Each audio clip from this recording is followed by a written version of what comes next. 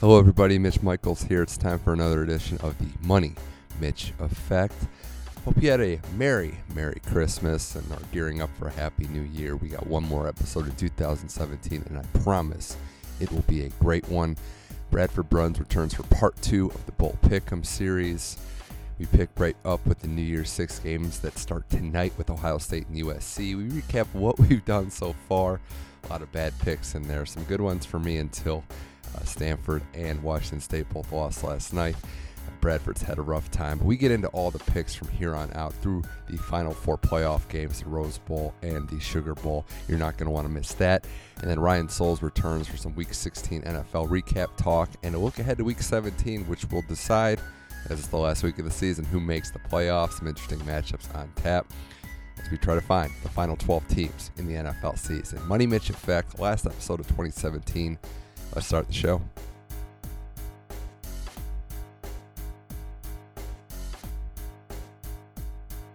All right, back again on the Money Mitch Effect, part 2 of the epic, world-renowned, notorious college football bowl pick'em discussion. Bradford Bruns back on the show from St. Louis, Bradford. Oh, what a difference a year makes, but thanks again for coming on the show.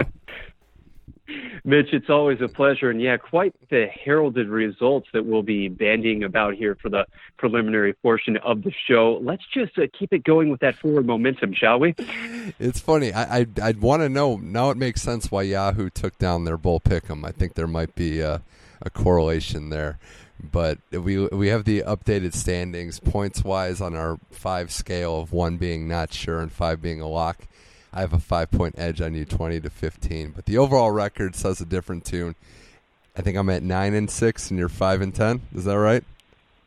Hey, you have to be truthful. You have to be truthful. You have to put it out there for the people. And yeah, refreshing candor there. Hey, I will be honest. There's a lot of room for growth, for improvement the rest of the way. And as the great Heath Ledger once said as well, aggressive expansion. So there you have it. Those prerequisites are out of the way, and we are keeping our eye on the ultimate prize, my friend, which is still dethroning you in the grand scheme of things.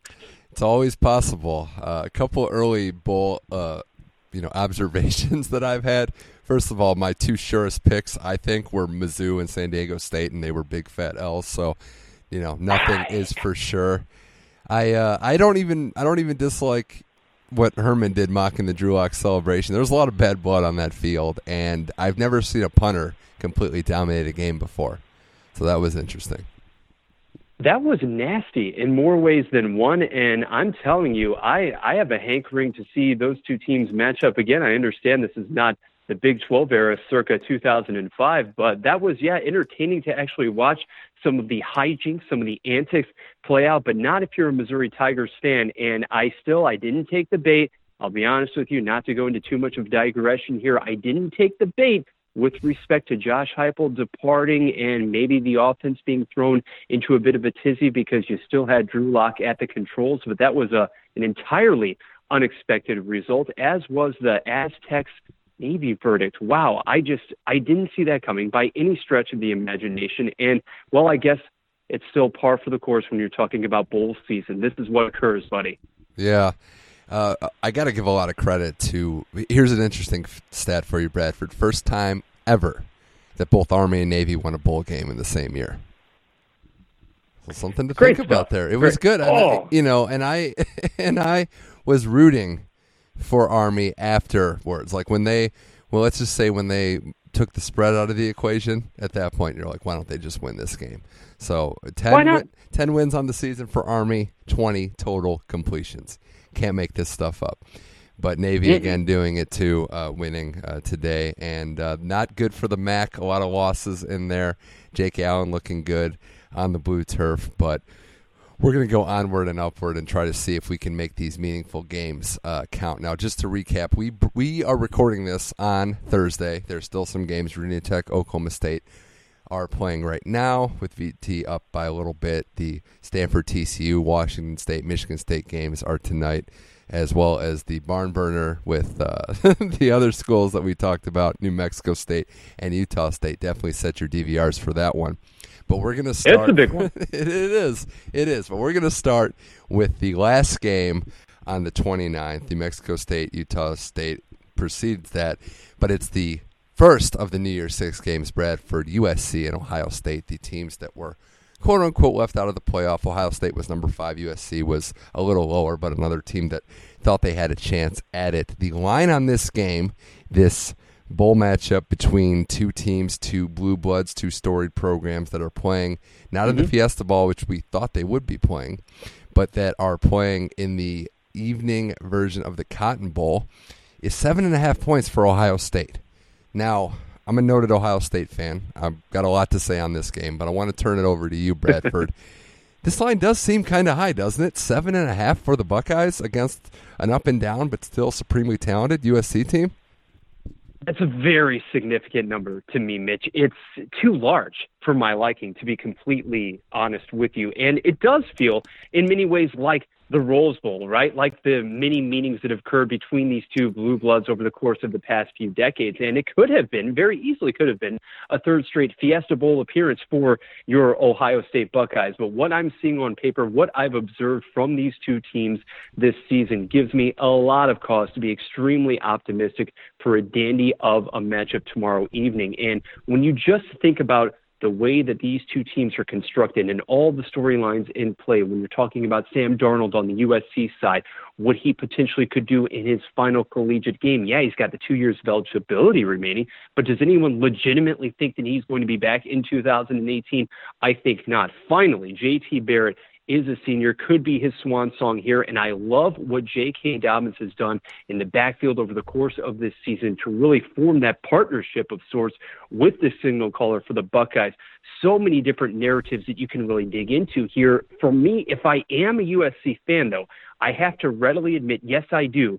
The only 2 wins this season, yes, coming in with that number 8 ranking, and actually for a conference champion, the lowest ranking for a committee at this point in the season, but my only 2 victories versus a ranked opponent, both of which they came against Stanford. Still, you think that this team has to be smarting after being slotted behind not only Wisconsin, but a 3-loss Auburn squad. So I know what Darnold's capable of doing. I know what Ronald Jones II is capable of doing. And isn't it funny that even though you think about somebody who is now past the esteemed likes of Reggie Bush and Lindale White and the juice on the single-season USC rushing list, and still, I don't think that he quite gets as much credit as he should. From side to side here, I really think that this boils down to a touchdown or even less than that, a field goal style game. It's hard to really go with the team, or not go with the team, I should say, that doesn't have the ball for the very last possession of this contest. Ohio State gets the slimmest nod from me, but I can't have a lot of confidence points on this one, buddy. There's absolutely no way. Got to go with just 2, but I will go with the Buckeyes to indeed prevail in the end. Normally I'd say we're a juice-free podcast, but I'll allow it. It was a good reference, and it fit the point that you were trying to make. Here's what's fascinating. I think it's a pretty high line because I do think these teams can be, are capable of a classic matchup and are pretty even across the board, but there are some advantages that each team has. USC's run game, you mentioned Jones, and you mentioned what he can do, and they have depth at that position beyond him. I think if they get their playmakers in space, watch out. It's what happened in that Stanford game. Even if Darnold, has mobility, if they can get the ball to the receivers, it's one thing. Here's where I'm confident-ish, and I'm gonna tell my hand here. I'm gonna put 3 confidence on Ohio State to win this game, because the one matchup in this game that is an overwhelming favorite, an overwhelming edge to the Buckeyes, is the trenches on Ohio State's defensive side of the ball. USC's line is by far their weakest position. It's what I would argue is the main reason Darnold has looked as pedestrian at times as he had this year. I think some of it is on him. He needs to be a little better. Some of it's on the receiver drops. But their line, which has been injured, has been getting pushed around all season. And what happens at the Goodyear Cotton Bowl in Dallas, they got to deal with arguably the best, up there with Clemson. I'd say the deepest front 4 that goes about 6-7 deep, full of first and second round draft picks, led by Hubbard, Nick Bosa, those players. I just think that's what's going to be the difference in this game. I would expect a fair amount of points. I think Ohio State's going to get theirs with Dobbins and Weber and then JT in his final game. But I still think it's going to come down to USC at a certain point, water finds its level, Bradford, and I think USC's O-line is going to get worn down by the Buckeyes' defensive interior. I just think that is going to be what happens. Valid observations, all, and I also want to point out the matchup between Ohio State, what it is able to do, what it's able to establish, of course, up front in the running game, in addition to the passing prowess of Barrett, and also how USC's front seven conceivably could be able to counter that, because it is an athletic front seven. It does have standouts all over the place there and some breakout performers on the line too, but so few teams, we know this, very few outfits have been able to contain that running attack whatsoever for Ohio State. You understand it. You know the fact that this team is capable of averaging well over 250 yards per game on the ground, and having already seen everything that J.T. Barrett has accomplished previously in his postseason career, if you will, it gives me no pause at all to be able to once again give him that recommendation, give him that stamp of approval. And for me as well, I think you really took the words out of my mouth to a large extent with respect to the defining characteristic in this game, defining characteristic for OSU, that ability to really be able to get downfield with that secondary blocking then as well, and just move the line up front when things really potentially get nip and tuck in the second half. That time of possession is going to be key, and give that to OSU, and as a result, there you have it. There you have your victor. If you're worried about conspiracy theorists, I would just say Ohio State not typically doing well in games that aren't playoff games. Urban Meyer, even back to Florida, you can make that argument. In USC, the opposite is true. But let's just call it what it is. It's a tough game to bet on. 7.5 for Ohio State, and over-under of 64 to 65 points. Who knows what that's going to look like. So we'll see. Should be a good start to the New Year's 6 games. And that leads up right next to our next game on the 30th, noon on December 30th, the Tax Slayer Bowl. Because it wouldn't be a bowl game without the Tax Slayer rearing its ugly head in Jacksonville, Florida. Mississippi State takes on Louisville in what could be, probably will be, Lamar Jackson's swan song. 6.5-point favorites Louisville is against Mississippi State. I'm doing it again, Bradford. I've made this mistake too many times this year in picking Louisville, but I have to do it again. I like them. I like them to a tune of a confidence of 4. No Nick Fitzgerald is the key for me. I just don't know how Mississippi State's going to move the ball without their signal caller. No clue. I have no clue whatsoever. And if we were adhering to the old formula or old point style, sir, this one for me would be the overwhelming favorite as far as giving Louisville the maximum number of confidence points. That's how confident I am. Yeah, that's how confident I am in Lamar Jackson and company. And Bobby Petrino can try to spin it however he would like. Look, we understand that for Mississippi State, not having Fitzgerald at the quarterback position, that is only one small part of the equation. Dan Mullen's gone. He took a ton of assistance with him. You've got Joe Moorhead. Yes, he's the new coach in place, but he isn't in place for this bowl game. It's Greg Knox who's the interim coach here. And not having Fitzgerald in this particular game, to me, it just presents so many different question marks, because you're turning over the reins then to a freshman quarterback. You're trying to figure out exactly how you're going to be able to keep Louisville off the field. I simply don't see it. And given the way in which Jackson actually concluded his 2016 season, yes, a Heisman Trophy winning campaign at that, but if you recall in the bowl game, didn't exactly pay great dividends, to him. He's going to be extremely motivated, I think, in this setting to potentially push or improve that draft stock even further. I understand that the Bulldogs have done a commendable job of moving the football on the ground, but when you are rendered so utterly one-dimensional here, the Cardinals are going to have their way, 5 with ease. Yeah, they've just choked so many times, though, Bradford. Petrino and Jackson have just choked so many times this year. I agree with you. We're going to workshop this. We're in agreement, and we're doing all the right things, but I still worry about this game so much because of that Louisville factor. They should handle them, but, we'll workshop it.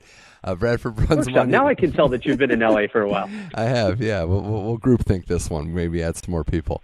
Bradford runs money Mitch effect. The next game, the AutoZone Liberty Bowl between Memphis and Iowa State. In Memphis, a Memphis home game. And you know what I'm going to do, Bradford? I'm going to go out on a limb and say 1. I actually love this matchup. I think this is great, even unpredictable. It's why I watch bowl season. I have no confidence in this game. But I'm leaning, and I'm going to go with Iowa State over the local team on the road, over Riley Ferguson, who's had a phenomenal freshman campaign. I just like what Iowa State's doing. They doubled down on their coach. They re-signed him. They had some big wins this year. I'm going to go with the Cyclones. With all due respect to Baby Bash, I'm going with the Cyclones. They've had all kinds of signature triumphs. I am not going to disagree with you there whatsoever. The upset wins, we all recall, obviously, the OU game, then unbeaten TCU, and you're being able to compete with the wide-open, high-scoring attacks of the Big 12. So Memphis, really, I'm not exactly sure that the Cyclones, under the tutelage of the second-year coach Matt Campbell, are really going to bat many an eyelash at the prospect of facing a team that averaged almost 48 points per contest during the regular season. But for me, this offense is too talented for Memphis, playing in its own backyard. I love Ferguson, as you referenced, the fact that he went for nearly 4,000 yards, just about 40 touchdowns, and he's deadly efficient and precise with his passes too. And the difference maker on the outside here, and Memphis has no shortage of guys who can haul in that pigskin, is Anthony Miller. This is a guy who is primed for the next level. He has almost 100 catches on the season to go along with those 1,400 yards. I don't think that Iowa State has necessarily really seen the arsenal, the full array of receivers that Memphis is actually going to be presenting coming into this game. And don't forget about Darrell Henderson on the ground either. This is somebody who's averaging, now, yeah, he's more of a, not necessarily a scat back, but an extra option, not a bell cow back. This is somebody who's averaging 9 yards per game on the ground. So that multifaceted attack, I really love what Memphis is doing, and I'm fairly confident in the Tigers as well, to the tune of 3 points here. Got to get back into the standings somehow. So this is a game to make your move. I don't want a clock error either. You know, some home cooking. I think we could see that. Memphis pulling out all the stops to get the win at home. So. Hey, Brian Peavy, that defensive backfield, if that secondary can make some plays and force Fitzgerald into a few snafus early on, you never know. I do expect a tight game, at least well into the fourth quarter. But those Tigers, hey, they're going to come out and roar accordingly here. Take my word on that one. We'll see. That's a fascinating one. Very under the radar there. And another New Year's Six game is on deck next, the PlayStation Fiesta Bowl, because we can't just have one nice thing. We have to add a gaming device to it, but it's the PlayStation Fiesta Bowl this year. Washington and Penn State. Kind of odd to me that they're going to play this game again for the second straight year during daylight hours, or third straight year, I should say, but I'm just used to it at night. But Washington and Penn State, and in a perfect world, in a different world, this would be a playoff matchup. This is a disappointing game for both these teams for where they were expecting to be in the preseason. But a good matchup, I must say, and one that, again, has me thinking it could go either way. Not a lot of confidence picks on my end. Bradford, I went to the tune of 2 to the dwindling, now only -2, favorites in Penn State. I like the Nittany Lions to win this game for the simple reason that I think their star players are going to shine, going to show out a little bit more. Both these teams had some bad losses in the year that kept them out of playoff contention. But to me, from a pure talent standpoint, I think Penn State's got a little more across the board, certainly on offense, and I like the Nittany Lions to take care of business. And I like James Franklin's squad as well, and you suggested as much in terms of the sheer number of quality playmakers across the board. Penn State has the edge in that department. It goes well beyond Barkley and just some of the other guys that Trace McSorley, the quarterback, has at his disposal. Now, Barkley is an unbelievable, transcendent player in his own right. We understand that. And how about somebody who comes to the forefront, to the absolute forefront, in the biggest imaginable scenarios, too? That Rose Bowl performance of a year ago, I think you're going to see shades of that. You're going to see a strong performance that really replicates what he did a year ago in that setting. And for McSorley being the trigger man of this attack, too, he's got a 4-pack of 40-catch receivers, Mitch, spreading that ball all over the field. I do not think that Washington can account for that. Now, the Huskies, we understand it wasn't that long ago. We were talking about a team, that perfect home season. This team got as high as number 5 in the rankings before that loss, that devastating loss to Arizona State. Could have had a second straight appearance in the national playoff. But down the stretch, I liked what Penn State was simply doing a little more. This is in no way an indictment on Chris Peterson. I love what he is doing there in the Pacific Northwest.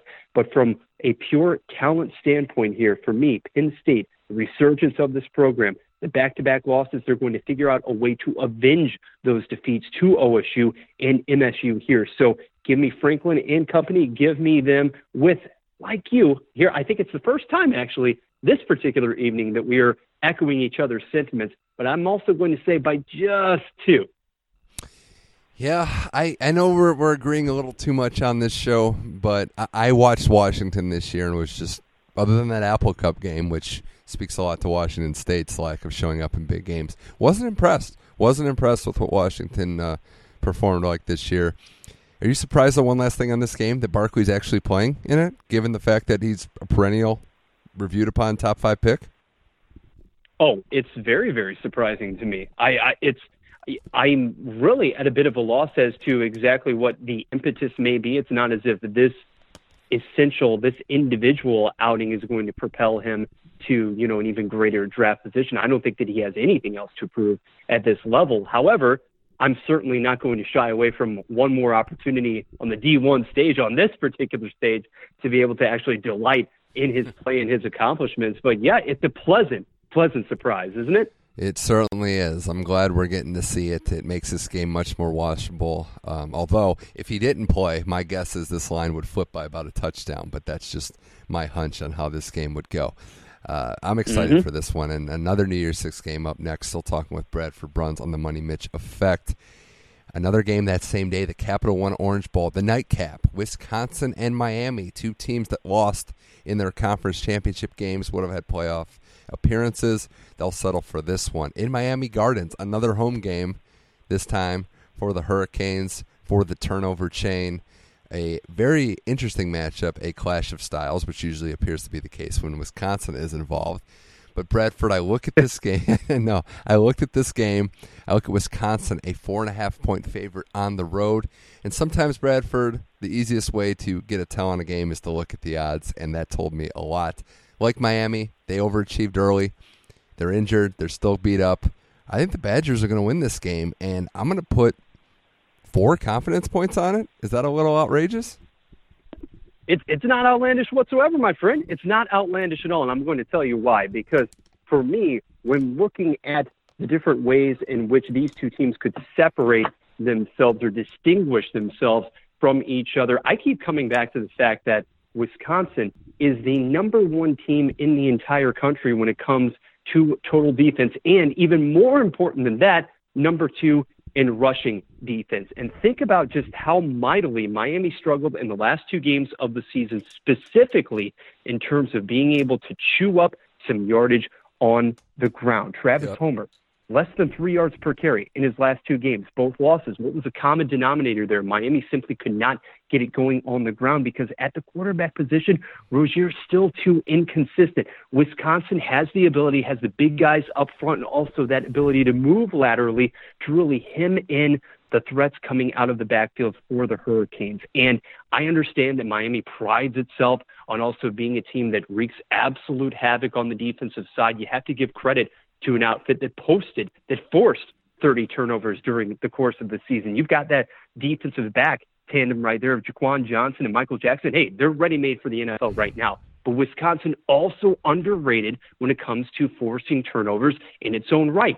26 turnovers forced for the Badgers. And this team, year after year after year, as far as being in big-time, big, high-leverage situations, 16th consecutive bowl game. That's the longest such streak in the entire Big Ten Conference. I just don't think that Wisconsin, year after year, Mitch, really gets the credit that it is due. And right here, right now, irrespective of the venue, I don't care that this game is being played in Miami Gardens. Give me 5 in favor of Wisconsin. That 4.5 line, that is entirely too small for me. It seems likely. If I'm Wisconsin, I'm first of all, I'm a little disappointed. There was no, between the both of us, Luther Campbell reference in our preview of this game, but we'll have to just get better in that regard. We did fail. If I'm Wisconsin, I don't want to throw the ball more than 20 times this game. I want to bleed out the clock. I want to run. I want a heavy dose of Taylor. Because it sounds corny, but the only way Miami, in my opinion, can win this game is by utilizing the turnovers. That's it. That's the way they win this game. If they can pick off Hornibrook a few times and flip the field, because you mentioned it. Wisconsin is going to shut down their running game most likely, and they're going to run the ball successfully themselves. So if you're talking about a blueprint for Miami to win, it's get a couple turnovers, jump on them early, and just try to hold on. But yeah, I like the Badgers here. I think they played very well against the Buckeyes. They were able to do some things well that I think they should do. Miami just, they overachieved. It happens. It built up a false sense of how good I think this team really is. So another. No, you like the Badgers here. Yeah, you like the Badgers here, Mitch, and you like the Badgers for the foreseeable future too, especially because of Jonathan Taylor. In my estimation, here's a running back who's actually just 80 yards shy of shattering Adrian Peterson's FBS freshman record for yards in a season. So keep churning him out, Badgers. Woo! Yeah, every time without fail. Next game on our list, we're getting to New Year's Day now. We're at that point. There's no games on the 31st, but we're on New Year's Day, a couple games before the playoff games. The Outback Bowl, everyone's favorite. Everybody loves the Outback Bowl, noon Eastern time in Tampa, Florida, with South Carolina taking on the best fourth-place conference finisher in their own division of all time, I think, the Michigan Wolverines, in a interesting matchup between two teams that had, I think I would say, a little different aspirations this year. South Carolina, behind Will Muschamp, had an up-and-down season but played pretty well down the stretch. In Michigan, which, again, failed to get out of their own division and had some struggles. Could not beat a single good team on their schedule. They're a 7.5-point favorite in this game. It pains me to say, but I do like the Wolverines in this one. I think the talent disparity is a little strong on this end, and then Michigan knows how to beat mediocre teams. It's what they do, so give me the Wolverines. I like the Wolverines, and I will go with 3 points in this instance as well. I agree with you insofar as it's an interesting matchup.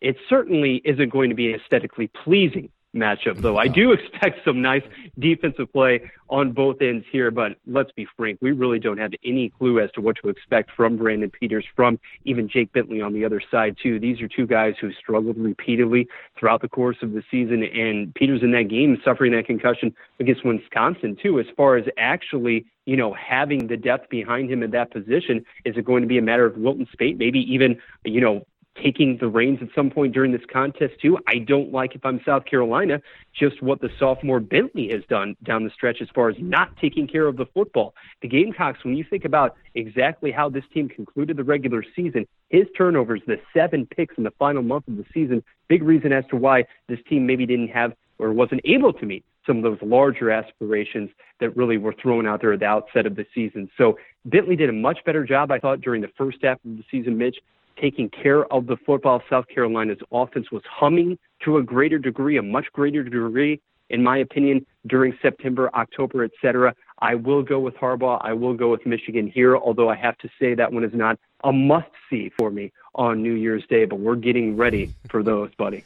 We are. I might have been a little harsh on my my Michigan drop there. I'll go with 3 on them, and hey, maybe they can have some satellite camps when they're down there too. So it's a win-win for Harbaugh and company. But they got Shea Patterson coming, so they're going to be a little better at the QB position. But an end to a disappointing season for sure.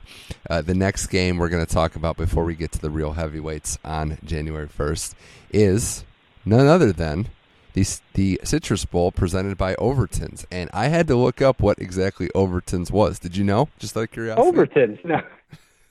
No, that is, well, we had to clarify this last week, though. The impetus is on you, Mitch, this year, as far as being able to get all the names out there, the product placement and whatnot. You took that on, so I trusted you implicitly. I got it. It is basically water sports, boating, anchor docking, just general water sports, and enjoying time on the boat and on the beach since 1976. And if you go to their website, they are promoting the heck out of the fact that they have a bowl game. So more power to them. Free shipping on all orders, actually.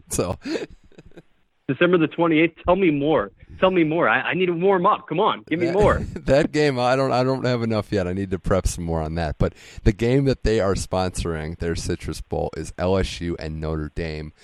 An interesting matchup, to say the least. Again, two teams, and I'd say one team in particular, Notre Dame, that started out so hot, was second in the first playoff ranking.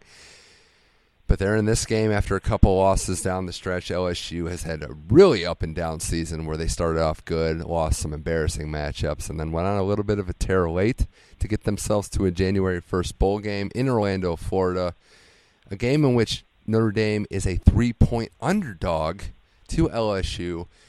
And I like the favorite. Again, I haven't been going underdog too much down in this game. I just think the Tigers, Coach Orgeron, his methods, is the method to his madness. I think that it will work out well. I just like LSU to control the trenches. To be completely honest, Bradford, that's what happened to Notre Dame in their 2 losses down the stretch. Stanford and Miami both beat them up front, did not give their quarterback time to play. They have that unbelievable running game that was never able to get off the ground. And I like LSU. The line opened at 1. It's moving to 3. I think the Tigers keep it going on New Year's Day. Boy, Coach O's defense, it is as legitimate as it gets, isn't it?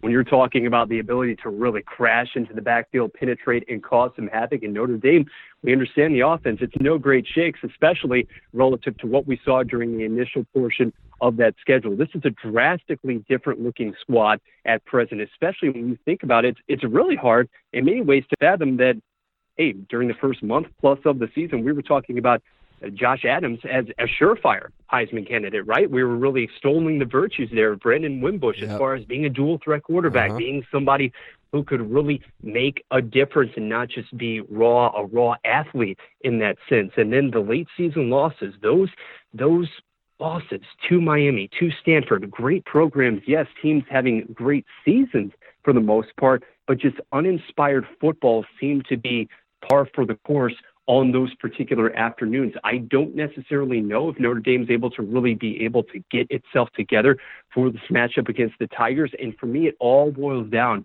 to whether Geis is able to consistently, and what will be his final performance as well, able to really just consistently gain that edge against the Notre Dame defense. I think that is a strong possibility, no doubt about it. But I want to see more in the passing game for LSU. I don't think that the Tigers can simply rest on their laurels, rest on really that tendency to be able to force turnovers, to be able to do things on the defensive side. This one is going to be much tighter, I believe, Mitch, than many people suspect, and against my better judgment here, because you talked about it and you referenced, hey, I need to play catch-up at some point, right? This one is a wild card game for me. It's a wild card game, and as such, I will lean toward Notre Dame with a lot of reservations, mind you. 2 points, but we're going to ride with the Irish here. Golden Domers, don't let me down. All right, I'm 3 on LSU, and I think that maybe the trophy should be of Jamarcus Russell or somebody like that, because this should be his bowl game. Got him paid a lot of money, but that's neither here nor there. All right, Bradford Bruns Money Mitch Effect, the final New Year's 6 games, all on January 1st, starting with Central Florida taking on Auburn in the Peach Bowl. Now, the Chick-fil-A Peach Bowl. Shout out to Chick-fil-A always. This game's on Monday, definitely not a Sunday. And and it's Auburn versus Central Florida. And it is time for another, I think the only one for me today, but another 5-star, 5 confidence pick lock. Bradford, Auburn's going to destroy this team. Auburn is going to destroy this team. I'm sorry, Central Florida. But anytime you have a coach double dipping, it's a bad sign. But I just go to on-the-field talent, SEC versus Power 5. Auburn was number 1, I should say number 2 recently. And they're going to take on Central Florida, who I just don't see it. I just don't see the talent matching up. I don't see how they win any battle at the line of scrimmage. Great offensive performance. Defensively, what do you do to Stidham? What do you do to that running game?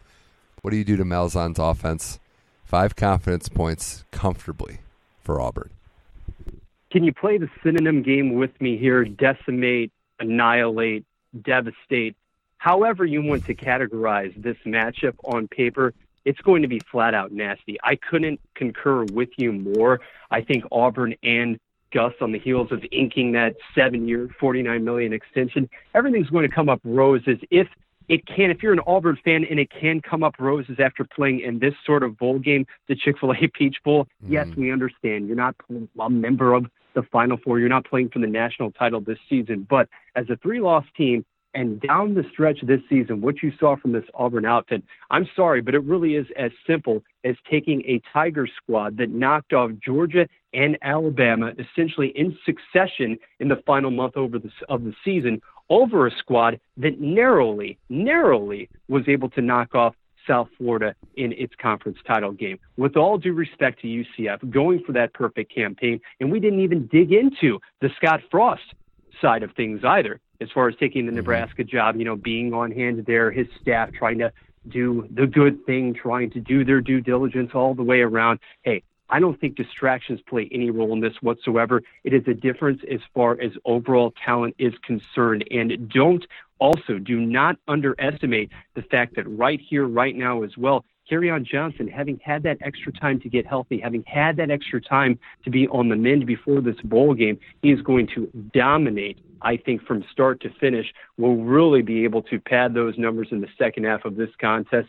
Give me 5 as well for Auburn. Rolling. Yeah, you mentioned it right here, right now. Is that a Jesus Jones reference or? Well, we may not have been able to service everyone earlier in the proceedings, but you can bet that I'm going to, subtly slide in as many as I can. I just wonder how quickly Scott Frost just rips off his, Central Florida polo and windbreaker and just leaves for redder pastures, if you know what I mean. But you may as well do it at halftime. That's when the game will be over. That's true. I don't think there's much more to say. I think we're both riding high on Auburn on this one, just from a varsity versus JV to say metaphor. But that's when we get to the big playoff games, the college football playoff, the first one being the Rose Bowl between Georgia and Oklahoma. A great matchup there in that game. And we're all excited for it for a lot of reasons, but there's one thing in particular I got to say. To see Georgia, a team like Georgia in the Rose Bowl, this matchup just makes it totally unique and totally different. And these are the 2 and 3 seeds, so this should be an even game. This line opened at a pick'em. It's now Georgia minus 2.5. I've thought long and hard about this game, and I can only attach a confidence of 2 to this game.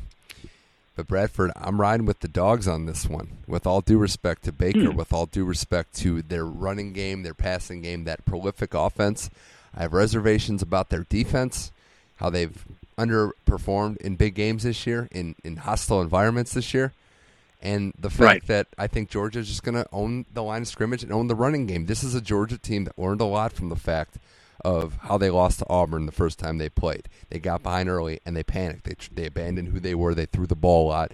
They abandoned the Sonny Michel and Nick Chubb running game. But the second time they adjusted that. They gave the ball to Sonny. They gave the ball to Chubb, and they just stayed with who they were when they were down. I don't think they're going to make that mistake again. I think they're going to have a sizable crowd advantage because of how that fan base travels. I like the dogs. I'm going Georgia. I like them to actually cover minus 2.5, and I'll say, dare I say, this might be an under 60 points? I wouldn't necessarily disagree with you off the top. And Chubb, seemingly 50 years after he first started between the hedges there at Georgia, he's still the one who makes this dog's offense go. We understand that. And the coaching staff, obviously, I don't want to say it was necessarily a rude awakening for Kirby Smart, but yes, when you proceeded to put the ball in the freshman QB Jake Fromm's hands a little too much down the stretch, we understood, we saw, we witnessed exactly what transpired. That dynamic combination in the backfield is the way to go. That's the only way, in my opinion, the only manner in which Georgia is able to conceivably win this game and perhaps prevail convincingly. Having said all that, to me, the number one player on the field, the number one player in college football, tips the balance in favor of OU in this particular instance. Now, I understand Oklahoma has no shortage of defensive foibles. I get it. This is not a Sooners outfit that is especially well equipped to be able to stop, to be able to neutralize in any sense a physical front line and offensive line and really the dynamic qualities on display from those running backs, from the Bulldogs. But there's just something about Baker Mayfield, and whether you want to call it a combination, the narrative there, as far as the anecdotes, as far as the intangibles and the obvious on-field measurables, I like what Mayfield is able to do. I really think that he's going to be able to carve up the secondary for Georgia. I do. I think that Mayfield and Oklahoma immediately goes into attack mode and takes this game to the Bulldogs defense. There's no other way. Oklahoma is not going to pull any punches as far as its approach is concerned. We get it. Everything is on the shoulders of Baker Mayfield here. He's going to, in my estimation, make enough plays individually on his own to be able to account for the difference there, the disparity as far as the offensive line, and some of the other shortcomings there for Oklahoma. I will ride with the best player on the field, and I think this is a setting that will enable him to really be able to carve a permanent signature or mark into the overall legacy with respect to among all-time Oklahoma quarterbacks. Because you think about even the last 10 to 15 years in Norman, you think about some of the great passers who have actually moved through there in the collegiate ranks, and you think about the unsatisfactory ways in which they finished their respective careers. Yes, Sam Bradford, he won the Heisman back in 2008, though this Oklahoma team couldn't finish the deal. 50 touchdowns, 8 interceptions didn't amount to that much of anything in the grand scheme of things. They're about titles. All right, you go back to Jason White in 2004. Again, a third-place finish overall. Great numbers. Did he win the big one? No, he didn't. Mayfield has a chance here. And in 2003, the last title-winning campaign for the Sooners overall on the national level, you had the great Josh Heupel, but numbers notwithstanding, wasn't the same individual standout. Baker Mayfield here with the transcendent performance. And again, depending on what would happen the following week, I think you're looking at precisely that, him moving atop really that Mount Rushmore of sorts when it comes to Oklahoma quarterbacks. And yeah, I made this fateful mistake months ago when it came to the NBA. And hey, you know what? I will do it again with respect to NCAA football Division I. I will go with the best man out there on the gridiron in what should be a scintillating affair. And just to show you the depth of my appreciation for Baker Mayfield, I'm giving 3 points here to the Sooners, Mitch. Okay. 3. I don't disagree with a lot of what you said, though I'll counter with one thing. As the great Mike Tyson says, everybody has a plan until they're punched in the face. So I know Baker looks great, but we'll see how they deal with that Georgia interior that is downright nasty. Well, I'm excited for this game. Yeah. There's only one more game to talk about. It's Alabama and Clemson in the Sugar Bowl. The 1-seed Clemson taking on Alabama. It's the third straight year. It's a trilogy now. These two teams have met in the title the last 2 years. With all due respect to both of these teams, I think we should expect it to be better than The Godfather Part 3, maybe. Well, it's safe to say that Sofia Coppola won't be at the Superdome, so yeah, that goes without saying. Right? So Alabama, Clemson, Trinity, Revolutions, whatever trilogy metaphor you want to put on this game, two teams that clearly have title aspirations. Yeah, no, Keanu Reeves won't be there either. But this game is a over-under of 47 points. Alabama opened as a 1.5-point favorite. They now are a 3-point favorite. I'm going to say right off the bat what my pick is, and we'll go from there. But I got 4 confidence picks on the points on the Crimson Tide. I think Bama wins this game. I think a loss woke them up. Saban has had over a month to tell his team how bad they are, to make sure there's no ego in that locker room. I think there's a lot of talent there. They lose a conference rivalry game. That does happen in the college football season. And as great as Clemson is, as great as they've been, as great of a program as Dabo Swinney has built in his 15 years at the helm, they don't have Deshaun Watson. And that's the type of quarterback that you need to be the safe-and-let Alabama team, in my opinion. And they don't have that this year. All due respect to Kelly Bryant and company. I think Bama wins this game. I think their defense is the difference. And I'll even throw a score out for you. I'll say this game goes 24-13. Fewer points than I had anticipated, but I dig it. I like it. And even if, Mitch, you hit the nail on the head with respect to a lot of different things, buddy, but even if you concede that Alabama's defense in 2017, and I agree, if even from a depth standpoint or lack thereof, is a notch below that of the past few years, it's still an Alabama defense predicated on physicality, predicated on athleticism, and having had a month to prepare for this matchup. Now, at the end of the day, with all due respect to Dabo Swinney, with everything that Clemson has accomplished to actually get itself in that position, the rarefied heights of the tip-top titans in college football, having had that much time to prepare, are you still going to put your vote, cast your vote onto the side of Swinney or Nick Saban? For me, until proven otherwise, I cannot side against. I can't in any way go against Nick Saban and the Crimson Tide. And I will say this as well, Jalen Hurts, yes, he was much maligned down the stretch in 2017.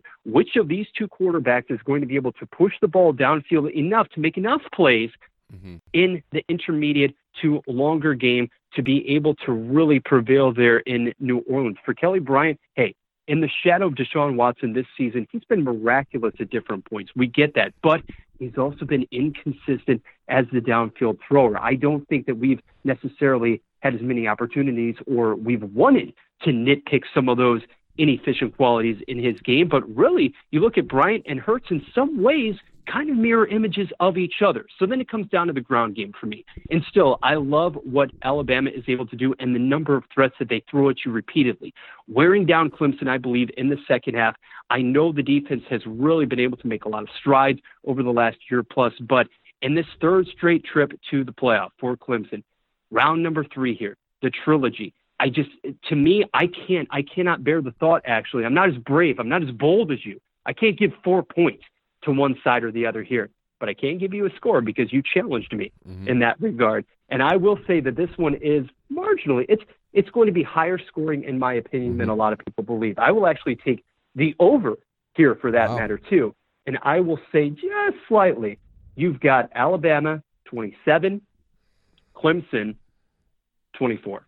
Okay. Alabama with 3 confidence points. All right. Well, yeah, and you mentioned the running game. Give me Harris and Scarborough, the running backs that look like linebackers.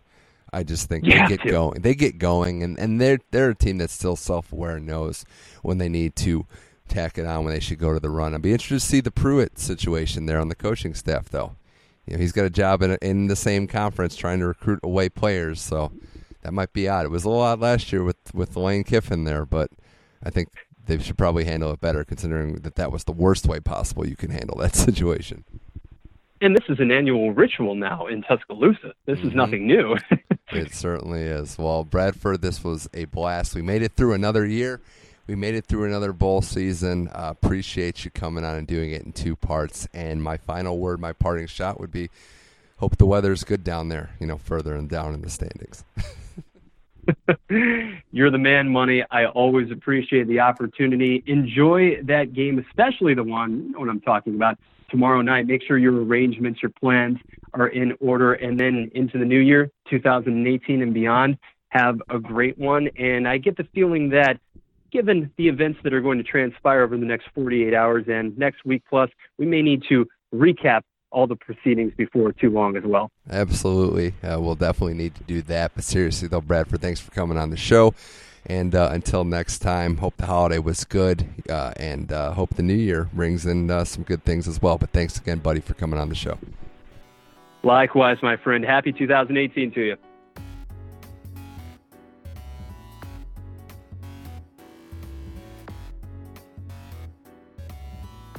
Thanks again to Bradford Runs for another fantastic year of bowl picks. We will be monitoring all of the picks that remain to see who has the juice and who's ready to claim supremacy. But thanks to him, another great series. And we just love bowl season.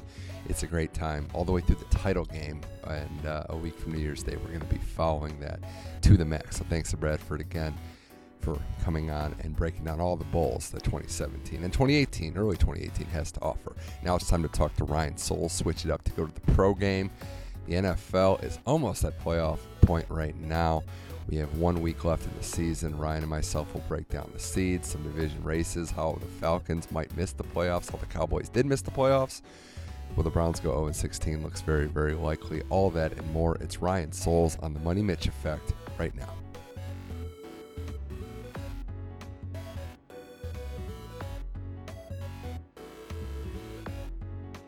All right, now on the Money Mitch Effect, back again to talk some NFL football over this holiday season. Ryan Souls. Ryan, thanks for joining the show. Man, happy to be here. Happy holidays to you, and thanks for having me out, man.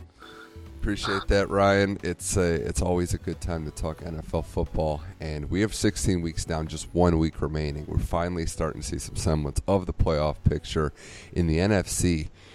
We're down to about 7. We're down to exactly 7 teams, 2 fighting for that last wild card. The AFC has some wild card battles at the end, but we'll start with the NFC, Ryan, and something that'll brighten your day. I know the Dallas Cowboys not going to the playoffs. Seattle beats them in what essentially was a head-to-head elimination game. Seattle's still alive, but Dallas loses that game. And Ryan, it was again a story of their offense. Zeke Elliott is back, but they don't do much on that side of the ball. Seattle, with all their injuries, was able to bottle them up. In this game and looking back at the season that was not for the Cowboys, what do you think went wrong? What do you think was the big factor into why the Dallas Cowboys, division winners a year ago, fall 21-12 to the Seahawks and are not going to the playoffs in 2017? Well, I'm not trying to be superficial here at all, but I think the suspension had a lot to do with it, but really the timing of it. I think if Jerry Jones decided, okay, I'm not going to fight Roger Goodell on this one, let's just get the suspension out of the way so I can get, my bell cow back, I actually think they'd be in a much better position, probably be at least in contention to make a playoff spot, if not really have challenged Philly for the division with the way Zeke can run the ball. I think that was a big part to do with it. And I think secondly, Jason Garrett just doesn't need to be there. As a Cowboy hater, I'll always be happy that he has a job there. But if they actually want to win, he does not need to be coaching. And I think I brought this up 2 weeks ago or last time I was on. If Bill Belichick was coaching the Cowboys, how much better would they actually be? That's kind of a scary thought because they got talent. And the defense plays better than I think they are on paper. They just play hard. Yeah, and you know what, Ryan, to kind of compound that point, I think Dallas in the front office could have done better. Dak did not look as good, and we talked about Dez regressing as their go-to receiver, but they didn't really add much. I mean, you lose Zeke for 6 games, it hurts. I know they won the last couple games. Defensively, they didn't really double down. They didn't really add anything. I mean, can you think of one area where they substantially got better from a year ago? I mean, I can't. I know part of that's coaching, but I think part of that's the front office too. Yeah, I don't think so either. I mean, if anything, I think you can say the front seven of the defense is better when Sean Lee's out there, but I don't think they actually got better. I mean, everybody in the NFL gets better. That's the way I look at it, and I think they just, the Eagles get better, other teams make moves, and certain teams like Seattle are able to fight through adversity a little better. Maybe that is coaching. But yeah, the Cowboys aren't going anywhere, and Seattle stays alive. That's the remarkable thing, Ryan, is that the Seahawks, with all their injuries, the secondary has just been ravaged, and there's Russell Wilson just playing hard with the poor line, keeping the Seahawks afloat. Yeah, definitely. They always find a way to squeeze out these type of games, and just when you think they've kind of written off, they always just get their hand up right before the 3 count. Like they're never just pinned down. So it'll be interesting to see how this last week shakes out because they're playing hard, and yeah, they're depleted from injury, but they have the experience. They know how to win, so it'll definitely be interesting. Ryan Souls Money Mitch Effect, another game from Week 16 that I do want to spend some time talking, is that team that won that division, the Philadelphia Eagles, and they're 13-2. Ryan, they're looking like a first round overall home field advantage seed. It's likely they've already clinched a first round bye. But the vibe out of Philly is a little different now. Obviously, Carson Wentz goes down. Nick Foles is back at quarterback for the Eagles. He looked good in his first game against the Giants, but not at all against the Raiders. So let me frame the question like this. I know the Eagles are going to have a bye, and it's 2 games to get to the Super Bowl. But do you think their chances can be summed up as realistic? Do you think Nick Foles can be the guy to win 2 games? Because we know how tough the NFC playoffs are going to be. And at least Monday night, he did not look too hot. My only case really for hope of this not being a one-and-done scenario is to look at the precedent that's been set. I think this defense, while I don't think it's all-time great, I think it's good enough to carry a Nick Foles for a game or 2 if he doesn't play that well. I think we've seen it with guys like Trent Dilfer. I think we've seen it with guys like Brad Johnson. Now, those guys had all-time great defenses, but they only need, this Eagles defense only needs a couple key takeaways and Nick Foles to protect the ball, and anything can happen. I just think they're on a crash course to play Minnesota, and I don't think Minnesota's going to do that. I think they can get that advantage on literally any other team. I think they can beat the Rams. I think they can beat the Saints. I would not want to play the Falcons, but I think they could beat them. I just don't see them beating the Vikings. I think, the Falcons have all their issues. The biggest issue for me with this and that theory is I think the NFC playoffs are deep, and there's a lot of good offenses that are going to be coming in to potentially play. I mean, we don't know how the seeds are going to shake out. Carolina could go as high as number 2. Mm-hmm. If they're in that 4-5 range, if the Saints are down there and the Rams, if one of those teams comes to Philly with their offenses, the Eagles defense is going to have to play damn near flawless to put Absolutely. themselves in that position. I think Foles is somewhere in between these last two games. He looked really good against the Giants. He looked really poor against the Raiders. I think he's a mediocre quarterback, and I think it's going to come down to the running game. The Monday night game was very bad for another reason, too. The Raiders have pretty much quit on their season. You have to blow a team like that out, and I don't care if Foles is your quarterback. They definitely quit on their season, and you definitely got to blow them out. And they just didn't come ready to play at all. And I think we talked a lot about Derek Carr. I think you and me both at the beginning of the season. And I don't know if this has been some regression to the mean. I don't know if this team thought they were much better than they thought they are, then thought they were better than they actually are. But something was weird about the Raiders this year. Certainly was. Ryan, we're going to talk about a few more storylines in the Week 16 season before we spend a good amount of time talking Week 17 playoff scenarios and all of that. But I got to give props to one player in particular, and that is the guy that has, thrown himself right into the forefront of the MVP race and won a lot of fantasy football leagues the last couple weeks, and that's Todd Gurley. What he's done for the Rams, they clinched the NFC West. They're going to sit him this week and Jared Goff and try to probably settle into that 4th seed. But Ryan Gurley in the last 3 weeks has been unbelievable. He is leading the league at rushing, 1,305 yards. He's got 800 receiving yards and 19 total touchdowns in 15 games. Ryan, he's a game changer. When he's on the field playing like this, the Rams can beat anybody, and it's scary to see him live up to his potential that we all thought that we might see coming out of Georgia.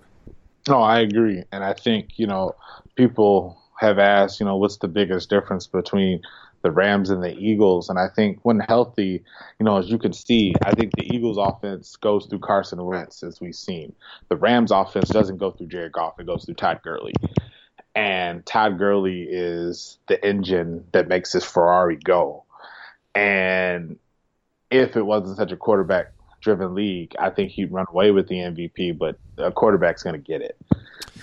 Yeah, well, the only thing is, though, it's only Brady, right? Like, everybody else got hurt. It would have been Wentz, probably. Brady's up there. I don't see any other options. And, yeah, it's probably going to be Brady, but Gurley at the least is second. We threw Antonio Brown, too, but he's injured as well. Yeah.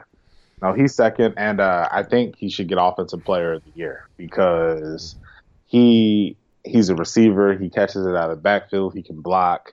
He's so multifaceted. He's young too, and everybody had wondered, what had happened to Todd Gurley. So he could really win Comeback Player of the Year too. Crazy to think. 105 fantasy points in the last 3 weeks, and by my account, that's the record. No one has ever done that in the big moments. Man, just pretty incredible stuff. And that Ram team, they're going to be deadly in the playoffs. A tough out. It's going to be fun to watch them back there. But about the Rams, it's going to be interesting because, we hear about Sean McVay, 15 seconds before the speaker cuts off in the quarterback's helmet, Sean McVay is given the play calls to the quarterback.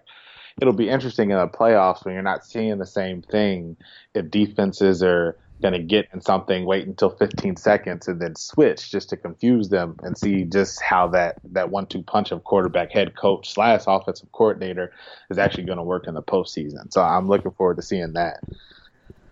Yeah, it's, I just want to see this team play these meaningful games because they have been the feel-good story of the year and now 7-1 on the road. So, hey, when the going gets tough, is this Rams team still there? And even if they're not quite ready, they're on their way, and I think that's the important thing for this young football team. Exciting to watch. Best offense in football. It is. Well, Ryan, another team that's been exciting to watch, and it's bittersweet for me because I think, as you know, I've wanted this guy on my team that's about to be 0-16. But Jimmy Garoppolo, what he's doing for the Niners, it's unbelievable, right? 4-0 with that team, and they're not exactly beating pushovers. He just dropped 44, we'll say 37 with the defensive touchdown, but 37 points on the number one statistical defense in the NFL in Jacksonville. The guy's got it. The guy's got it. I don't know what the ceiling is, but we know he can play it at a very high level at quarterback. Right, and like I say, like you said, this has been a relatively small sample size, but this is the epitome of what happens when a team can get their franchise quarterback. And we always talk about you do what you do to get that guy if you believe that's the guy. And it appears that Jimmy Garoppolo is that guy. And he, how I think he can be this good is he's taking the receivers that C.J. Beathard had and making them just look so much better than they ever thought they'd be. And that's the power when you have, an up-and-coming franchise quarterback, I think. You can tell that everybody around that team is playing better because they're playing with Jimmy Garoppolo. And you mentioned the receivers. I mean, all due respect to Garrett Selleck and Marquise Goodwin, but they're not elite-level players, and he's doing this. His release, Ryan, is what startles me. I mean, this is a guy with unbelievable pocket presence. He gets the ball away so fast. And he's doing this with Kyle Shanahan, who I think they might realize that he's the most important coach now, given what's going on in Atlanta, given what they've missed and how he had that team going well, and now they're struggling with Sarkisian as the offensive coordinator. But man, what he's been able to do. Look at the numbers of what Matt Ryan did in his first year and what Jimmy Garoppolo is doing. I know it's a small sample size, but they're right on pace. And I don't know what the ceiling is. If you get this guy some legit weapons, oh my God. Yeah. Who knows how good this team could be? And I got to tell you, and I'm blanking. John Lynch, the general manager, he's got to be happy that they got this deal. They don't have to pay Kirk Cousins all that money.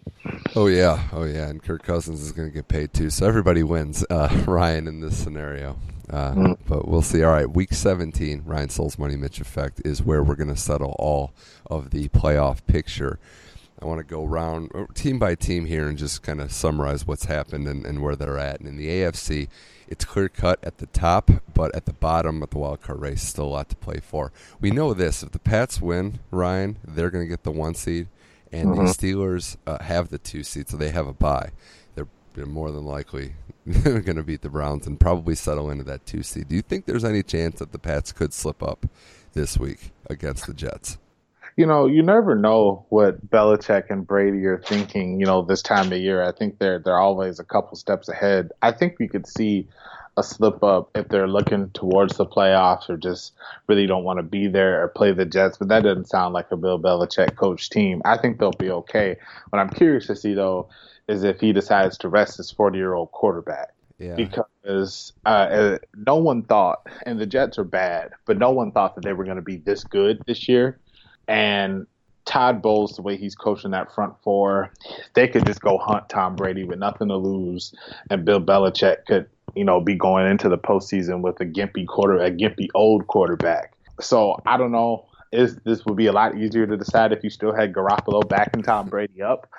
But it will be interesting to see if they decide to play Tom, knowing that the Patriots, it doesn't matter where they fall seeding. They can win at home. They can win on the road. They can win in weather conditions. That's kind of what the good teams do. So I don't think they care so much about that. But I would consider not playing my 40-year-old star quarterback. It's a tough boat to be in. I see what you're saying. And Brady has looked somewhat human these last couple of games. But I do think, despite the fact that these games are usually close, the Pats should be fine here. Odd to say, but no Josh McCown is going to hurt the Jets. Bryce Petty probably not being the answer. No. Actually, a surprisingly good season for the Jets. We all thought they'd be terrible, and they weren't. The worst team in the league, still 5-10. But we'll see. And then Pittsburgh, they're 12-3. They lose that heartbreaker to the Patriots. The catch rule revisited. But look, at the end of the day, they're going to be 13-3, second seed in the playoffs. I know it's going to come down to can they win in Foxborough. But it's a pretty good situation to be in. They're looking at Jacksonville, probably a rematch at Pittsburgh. And I know the Shazier thing was awful, and it wasn't, nobody wanted to see that. But even with their defensive issues, I still like this offense to be a dangerous threat to anybody, Patriots included, in the playoffs. Oh, totally. And I think not having Antonio Brown is going to force this team to be a little bit more diverse with their offense. They'll pound Le'Veon some more. They'll get the ball out to Martavius Bryant and Juju Smith-Schuster. So I think Ben not having to worry about targeting Antonio Brown 10 targets a game is going to be better for that offense. And then once they get him back, it's just going to add a whole nother level that if they play consistent, nobody, including in New England, should beat them on paper in the AFC, but they don't play football on paper. Mm-hmm. Yeah, and we know how it works with adjustments late. Just look at that game that was in Pittsburgh. That's going to cost them the number 1 seed. Jacksonville locked in at the 3 seed. Kansas City locked in at the 4 seed, Ryan. These are two teams that I don't know what the hopes were preseason. Kansas City a little more, obviously, than Jacksonville. They won a lot of games early, each team. They hit some rough patches. But at the end of the day, these are division winners, and I do want to give them props for that. But in addition, I want to ask you, are these legitimate threats in the AFC playoff picture? And obviously not favorites, but is there any chance that these teams could go on a tear and maybe surprise some people? So I really don't see Kansas City as much of a threat at all. I think they started out blazing with a lot of their trick plays and things that defenses hadn't really seen. But the tape's out on the NFL is a copycat style league. They're going to watch everything you do. And I think they'll be ready for that. I don't think they have enough just offensive firepower for one guy to just say, okay, when the chips are down, we're going to go to this one guy. As good as Travis Kelce is, I think good defenses will be able to limit his effectiveness on the game. We flip it over to Jacksonville. Even with that loss to San Francisco, if you're Pittsburgh or if you're New England, you're hoping they're gone the first round, because I don't think anybody wants to see this team, especially with this defense. I think they can beat Pittsburgh. I don't think it's very likely, but I think they can scare Pittsburgh. And if they beat Pittsburgh, New England does not want to see this team.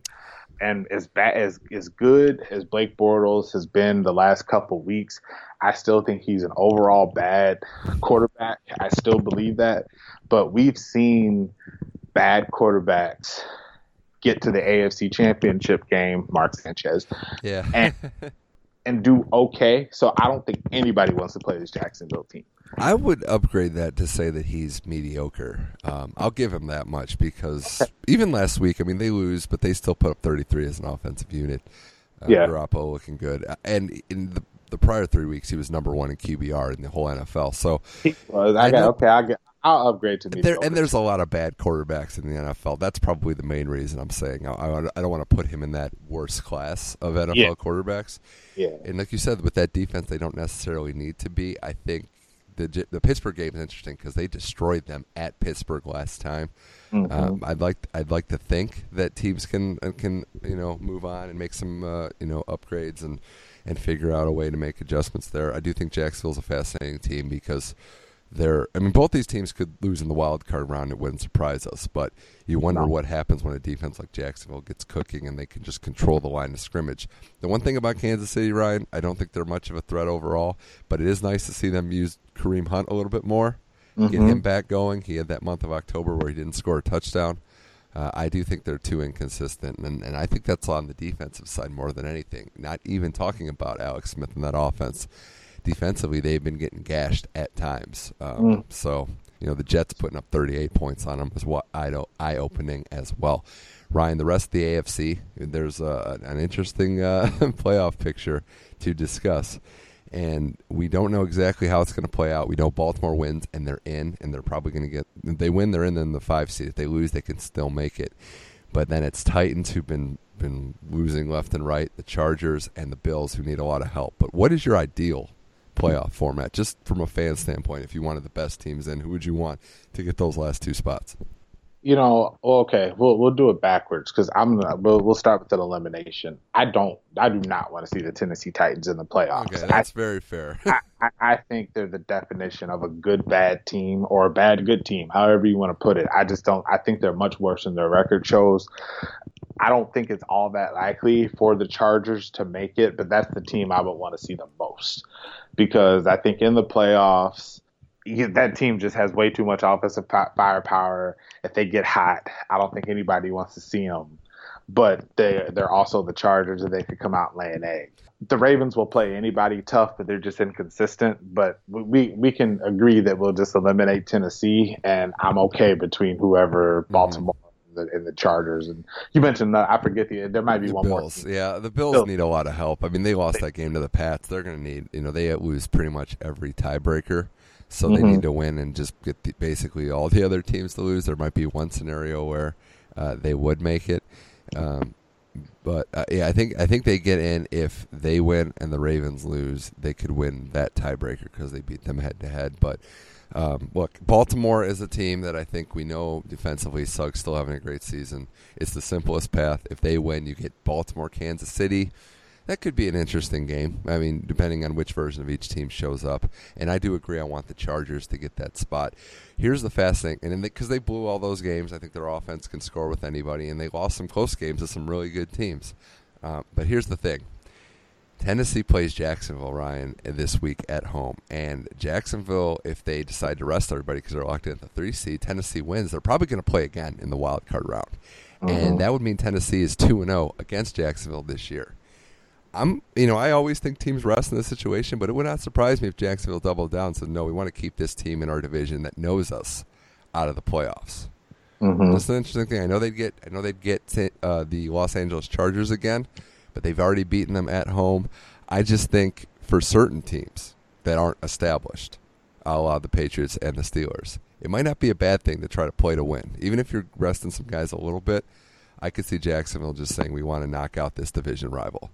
Yeah, and I don't mind Jacksonville playing to win at all. I mean, all those guys are young. I mean, the oldest guy probably on the defense is Calais Campbell, and they all got young. They got a bunch of young bucks everywhere on offense. So I think just play. I agree with you. Try to just get Tennessee out, even though the Chargers, I think, might be a tougher draw. Just get the team out that knows you. I agree. To Ryan Souls' Money Mitch Effect, quickly looking at the NFC, we mentioned the Eagles 13-2. They have that game coming up to end their season against the Cowboys in a game Dallas doesn't really have much to play for either. They'd get the 1 seed if the Vikings, who looked pretty good against the Packers defensively, just doing it well, they have to beat the Bears. So I would be shocked, Ryan, right, if that's not the 1-2 seed, Philly and Minnesota? Definitely. I would be shocked too. It would be very, very hard-pressed to see, especially knowing what Minnesota has to play for. And, I mean, I would even take Case Keenum a step further than Blake Bortles. I would too. How crazy is it that all three of these top 3 seeds right now in the NFC were on the Rams last year playing under Jeff Fisher? All 3 quarterbacks. All 3 quarterbacks. That's crazy to me. It says a lot about Jeff Fisher, doesn't it? Just says it does. The Rams, as we mentioned, they're playing the Niners, and they're resting a lot of younger guys. Look, quarterback's always an issue because you have Goff, and he is a young guy and can use the reps, but we know that the season can swing on one injury. Early resting makes more sense to me because he's the bell cow. They've written him hard the last couple of weeks. They're going to need a lot of him in the playoffs if they have any chance, so makes sense. And I honestly do think, Ryan, looking at the Eagles at the 1 seed, they're thinking about it. Because if you're in that 3 seed, you all have to play the 2 in the next round, and they might be doing a little strategic tanking. Oh, definitely. No, I would rest too. Like you said about the quarterback, with a young quarterback, you can never get too many reps. But, I would definitely take Gurley out for the entire game. He might play Goff a half, but, I don't mind them resting him either. And that battle for the NFC South, we mentioned the craziness of it. The Saints, if the Saints beat the Bucks and the Rams lose, they get the 3 seed. If the Saints lose to the Bucks and the Panthers win, they win the division, can move up to 3 or 2 if the Vikings lose. That's crazy. And the Panthers this week have the Falcons, who are playing for their playoff lives. I still think New Orleans is the better team in this scenario. I just out of all three, I mean, look, let's just say what the Falcons are. They're just an inconsistent team that they're going to terrify everybody in the playoffs. But at this point, it's hard to say you have faith in them winning out. But the Saints with that offensive dynamic duo at running back with an improved defense. I mean, Jesus, Ryan, how good does Marshawn Lattimore look at the corner for that team? Oh wow, and hey, that kid's a rookie, isn't he? Yeah. I mean, he's ridiculous, and I think if he stays healthy, you put him on the best receiver, he's going to lock you down. So, I mean, that's definitely a great weapon going into the playoffs with some good number 1 receivers that they have to face. But honestly, Cam Newton looks like he's back, and I wouldn't say MVP back, but back to being a premier top top 8, top 5 maybe quarterback in the NFL. Yeah, because well, he's carving up good defenses and he's mixing run pass again. We were waiting for it in the last couple weeks. Beat the Vikings, beat the Packers with Rodgers. Looks like he's back. he is. When we talked around Thanksgiving, I said that the Panthers looked like the worst 8-4 team that I had seen, and I got to retract that because they're looking like the old Panther teams of old. And this team just continues to play well. That's a team I don't think anybody wants to play either. No, McCaffrey's looking good. Stewart's giving him something. They're mixing it up again with Funches is their only real weapon, and the defense is back to playing Panther football. That win against the Vikings really turned their season around, and in a way saved it. If they lost that game, they would have been at the bottom of the NFC playoff barrel, having to fight to get in. And then you have the Atlanta-Seattle battle, and I'll say this: I actually think Seattle is going to pass Atlanta. I know I've been high on Atlanta all season, but I think Carolina has something to play for. And I think Seattle will beat the Cardinals, and I think the Falcons will miss the playoffs. Well, I mean, and Seattle, let's just be honest. Seattle has the easier game, too. Mm-hmm. It'll be much easier to Bruce play. Arians' final game as coach? Yeah, exactly. You're playing at home.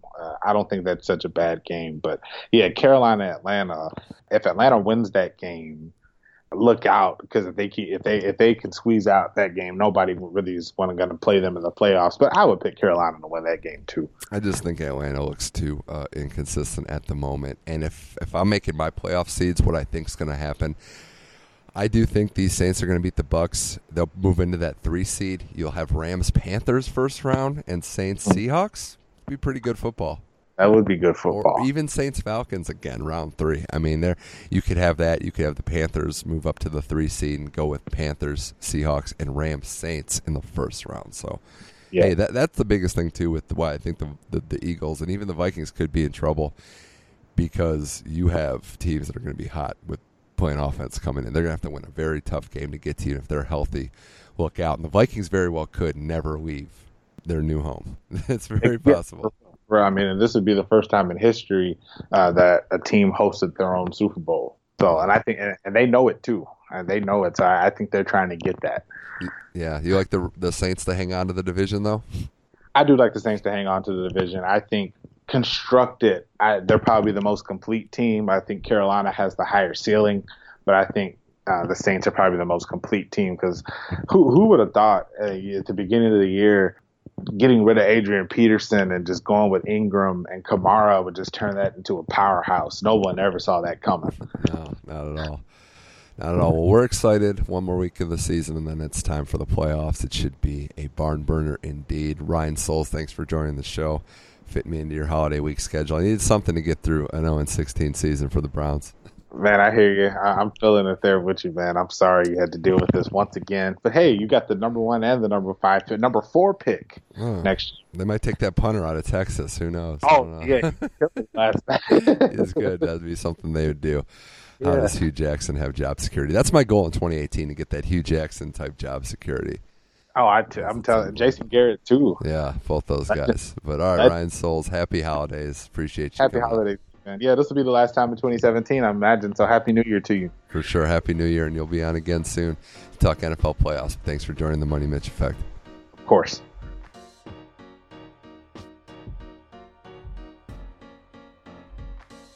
That's it for today's episode of the Money Mitch Effect. Big thanks to both guests, Bradford Bruns and Ryan Souls. Thanks to Tim Adams for supplying the beats, Brian Nelson for supplying the logo, and thanks to everybody out there for listening to every single episode in 2017. It was a very, very good year for the show, for the podcast.